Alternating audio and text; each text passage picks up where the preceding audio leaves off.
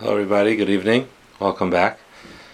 We're going to start now learning about the halachas of the 3 weeks this week, and Amir Tashem next week we'll talk about the 9 days, and then the following Thursday we will talk about the Tisha B'Av, which is going to be the Sunday after that. And after that we'll start a new series, Amir Tashem, which will stretch hopefully till about Rosh Hashanah time.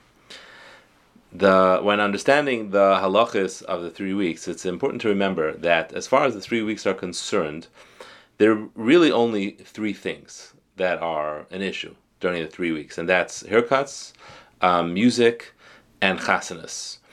Now, Shechianu we'll talk about in a minute, but those are the 3 things that are prohibited, essentially, during the 3 weeks. Haircuts, music, and chasanas. And now, during the 9 days, there's a lot more things that are prohibited, right? There's renovations, cutting your nails, buying new things. And during the 3 weeks, none of these things are an issue. They're all allowed, everything else is allowed. So you can buy whatever you want, you can do renovations, home improvements, you can travel, you can swim, and you can shower. I get a lot of questions like that, like, am I allowed to do renovations during the 3 weeks? Am I allowed to buy something during the 3 weeks? And those are all things that are really only during the 9 days. During the 3 weeks, it's just haircuts, music, and chasanas. Music is really just a kind of an offshoot from chasanas. Now, the concept over here is that the time of the 3 weeks is comparative to the year of Avelus that a person goes through for a parent. So during the year of Avelus, those are the things you don't do. Basically, you don't take a haircut during the year of Avelus unless someone screams at you. During the 3 weeks, it doesn't help that someone screams at you, but essentially that's the halacha. And there's no music and there's no weddings during the year of Avelus. Now, during the 3 weeks, you're not supposed to make a shehachiyanu, but that's actually for a different reason. That's not an Avelus concept. The reason why you're not supposed to make a shehachiyanu during the 3 weeks is because we don't want to say shehachiyanu v'kiyamanu v'yanu l'zanazeh, that we're so happy and so we're so thankful we got to this time, when this time is such a sad time in the Jewish calendar. So that's why we don't say shehachiyanu v'kiyamanu during the time of the 3 weeks. And so it's specific actually to the word, the language of the bracha of shehachiyanu v'kiyamanu v'yanu l'zanazeh. We don't want to praise coming to this particular time. Now, cutting hair on your head is not allowed, but cutting all other hair on the body is equivalent to nail cutting. That's called referred to as tikkun haguf. So cutting a beard and cutting a hair is not allowed, but any other body hair is allowed to be removed. But during the 9 days, that's an issue, because during the 9 days, cutting nails is also an issue, and we'll get to that in Mitzvah Hashem next week. But during the 3 weeks, all those other kind of shaving is not a problem. Likewise, shaitels you can do whatever you want with. You can wash, you can fix, you can cut, because that's just like washing and cleaning and mending clothing. And that's, again, only an issue during the 9 days and not an issue during the 3 weeks. All kinds of music, though, are prohibited, including a cappella. Some places can do allow a person to take music lessons during the 3 weeks, and generally the pshat is because the kind of music you're playing when you're taking music lessons generally isn't all that enjoyable, and therefore practicing would be allowed as well, according to them.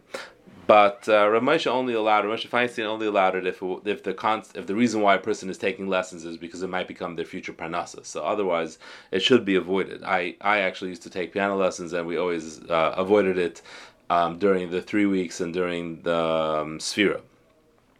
With small children, you could have music and you can play dance as part of a camp or a playgroup, but the right thing to do is to choose a child's playlist, like Uncle Moshe and other such songs, and not songs that an adult would enjoy. And same thing really should be a rule for all the other situations where you might be able to listen to music. Like, for example, you are allowed to listen to music to accompany exercise if you need to set a beat to be able to, exercise according to a rhythm.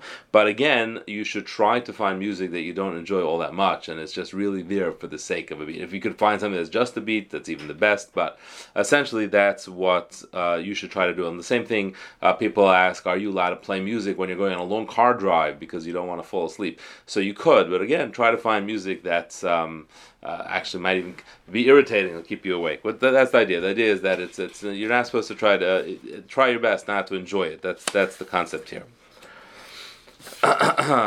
So children who are from chinuch age and up should also be makbid on this, and they should not be listening to music. They could listen to a CD or a MP3 that's a story that has music background. That's fine, but the songs and stuff like that that they should skip. Now, as we said, a shehecheyanu shouldn't be made during the 3 weeks, and that's specifically because it's a shehecheyanu, because you're saying kiyumanu lehigyanu as manazeh, we got to this special time.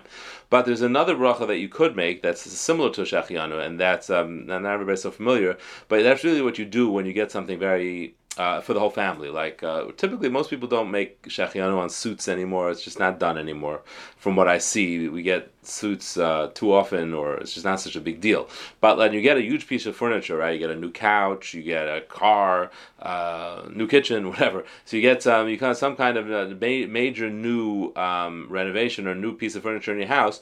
The actual correct bracha to make is hatayva hametiv, because it's not just good for you; it's good for everybody in the household. And hatayva hametiv you could make during the 3 weeks, because it's not, what you're doing is not saying Hegyanu Zman Hazeh. You're not mentioning anything about special about this time. You're just thanking Hashem for being made to you, and that you certainly could do during the 3 weeks. I like to say that the good way to do this bracha of Hatayva Meitiv is wait till Shabbos and make kiddush on whatever wine you make kiddush on, and then bring out a nicer wine. If you drink wine, bring a nicer wine out, and then you can make Hatayva Meitiv on both. Hatayva Meitiv on the new wine, a nicer wine, and Hatayva Meitiv on whatever new acquisition you've gotten, and make sure the family members are there so everybody can answer Amen. That's the right way to do it all year round. Shehecheyanu, though, there are some poskim that hold that if you do have a reason to make a shehecheyanu, there are poskim that hold you can do it on Shabbos, because on Shabbos it overrides the 3 weeks, and we say, okay, Shabbos is a time that's shehecheyanu v'kiyumanu l'zman hazeh. We're happy to have gotten to this time of Shabbos. Okay, so that's basically what we're going to cover now for the halachas of the 3 weeks. And in Mitzvah Hashem, next week we're going to talk about the halachas of the 9 days, as the 9 days begin next Friday, I believe. This week,